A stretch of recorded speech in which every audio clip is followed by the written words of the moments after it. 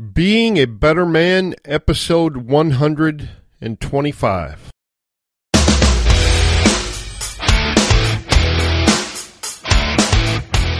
All right, guys, welcome to Wednesday. Welcome to Storytime with Alf. Storytime is where I tell a true story from my strange and interesting life. The purpose of the story is not just to entertain you, but also to share with you the lesson or lessons I learned from that story. They might even cause you to reevaluate parts of your life and help you get lessons that you never knew were there. With that being said, just sit back, relax, and enjoy the story.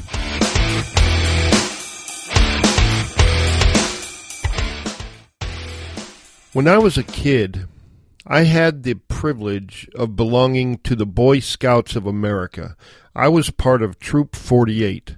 And it was a great experience that I'm really grateful for. We went on awesome campouts every month, and I learned so much about the flora and fauna of Washington State, and I learned a lot of other great skills as well, like how to tie knots and how to start a fire.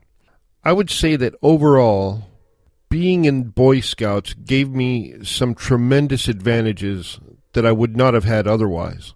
One of the great things about being a Boy Scout was that every year there was a week-long summer camp in a beautiful area on the shores of Summit Lake. Summer camp was awesome because the lake was there, of course, but also because there were lots of other troops of boys from different parts of the state, and it was an opportunity to make new friends. We ate our food in a big military-style mess hall, and there was a gigantic fireplace at one end. And all through our meals, we were entertained by people singing goofy songs, and it was just generally a great time for a boy. So at my second year of summer camp, I was 12 years old. It was 1974. The first year of summer camp, the year before, I had impaled my leg with a pocket knife. This year would be different, because I was older now and wiser. At the first breakfast of summer camp, I went to put salt and pepper on my eggs, and someone, almost certainly one of the older boys, had unscrewed the lid on the pepper shaker. There was always mild hazing going on toward the younger boys, of which I was still one. A pile of black pepper fell out onto my plate, burying my eggs and sausage.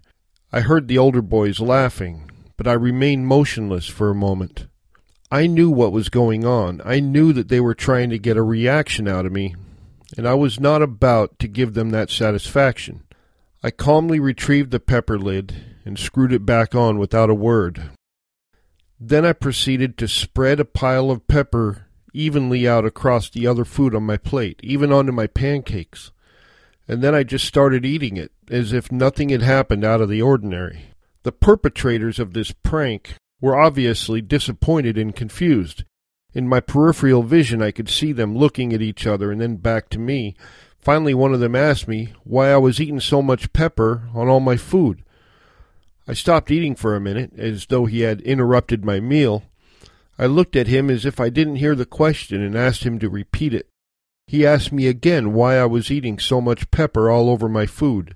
I answered simply that I love pepper, and then I went back to eating. The older boys kept watching me until my plate was empty.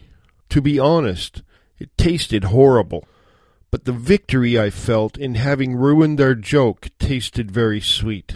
I felt I had earned some points, and I had climbed a rung or two higher on the pecking order with that response.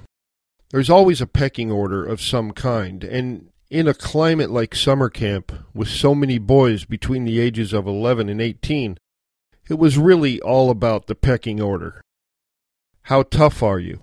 How much can you take? How funny are you? How many friends do you have? How good of a swimmer are you? Etc., etc. These are all things that would increase or diminish your standing in the pecking order, which was like an invisible ranking system in which everyone, by the end of the week, would know their place. Breakfast ended, and we all went to our respective activities, and I was glad that meal was over. Later that day, at lunchtime, I was surprised to see that a good number of boys seemed to have an interest in my food. They were watching me. Apparently, news of my breakfast pepper antics had spread very quickly. I ignored everyone, of course, pretending not to notice that they were all watching me. I overheard one or two boys mention the word pepper in their whispered conversations. Crap, I thought. Now they're waiting to see if I pepper my food again. Now I could have just ate normally from there out and the whole pepper thing would have ended. But I felt like I was in a situation that had gotten out of control. I felt like if I didn't pepper my food, then I would have a reputation of being dishonest, that I wasn't really the person I had said I was at breakfast. So I reached for the pepper shaker, and I emptied it to the oohs and ahs of the onlookers, and then I ate it. Even though my food tasted horrible, there were some positives. There were like 160 boys at camp, and suddenly they all knew who I was. I had become infamous, and they had started calling me Dr. Pepper. Every meal after that was the same. Everyone would watch as I buried my delicious camp food in mounds of pepper, so much that I could no longer see my food. And then they would squeal with delight as I ate it, savoring every bite as though it was the most exquisite thing I had ever eaten. I had most of the kids fooled, but not the adults. My scoutmaster took me aside one day and basically told me I could drop the pepper charade. He said he knew what was going on. I acted as though I didn't understand what he was talking about, of course.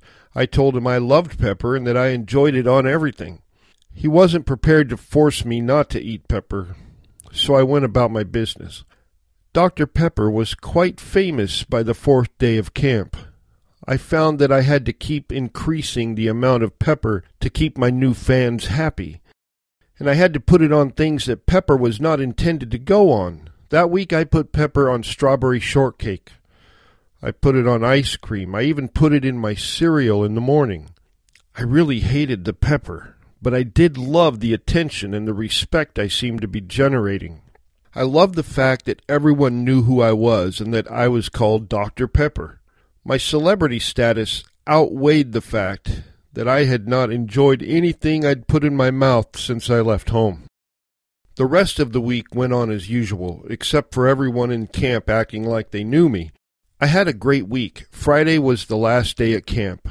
We got all packed up to leave and prepared for one last big meeting at which our parents would attend, and then we would all go home. My parents could not help but notice how popular I had become. They asked me, "Why is everybody calling you Dr. Pepper?" I just told them it was my nickname. Later I saw my parents in a deep conversation with the scoutmaster while we were on stage engaged in some kind of performance. I suspected the gig might be up. My parents didn't say anything to me about it, though. They drove home while I entertained them with all the stories and adventures I had gained during the week. I did not mention pepper, though. The next day my mom served breakfast, first to Dad and then to my brother and sister. I was so looking forward to eating something that was not covered in pepper. But when my mom brought my plate to the table, lo and behold, it was covered with a mound of black pepper. I was stunned and shocked and embarrassed and disappointed all at the same time. My family was all just watching me now, seeing what I would do. The problem was, I didn't know what to do. If I eat this pepper, then it'll start all over.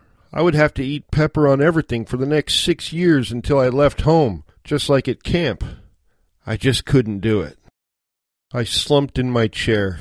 I was deflated and defeated. Now my parents started chuckling a bit, saying things like, "What's the matter, Dr. Pepper? Not enough pepper?" And when I didn't see the humor in their jokes, they got more serious. They told me the scoutmaster had told them about my behavior during the week, and they invited me to tell them how it all came about. My mom brought me a new pepper-free plate, and I proceeded to tell them the whole story. The same story I'm telling you right now, basically. After that, I went back to a regular portion of pepper on appropriate foods only. And that's the end of the story. As you might have guessed, I learned some good things in this experience. Among those lessons, I learned the importance of being honest with myself and everybody else about who I am. I learned that trying to be something you're not just isn't sustainable. And when it falls apart, you look like a fool. I also learned that fame and popularity are a lot of fun, but they're also fleeting and hollow at the same time. Now I was back home in my regular life, and all those guys I was trying to impress were somewhere else. I had gained nothing from all the suffering I had gone through with the pepper. Yep, I learned it is always better to just be yourself. All right, guys, now head out into the world, and remember that the only person you should really be trying to impress is yourself. Be true to yourself. Be true to who you are. And be really clear about it. It's one thing nobody can ever take away from you while you're being a better man today than you were yesterday. Until next time, this is Alf Herigstad, signing out.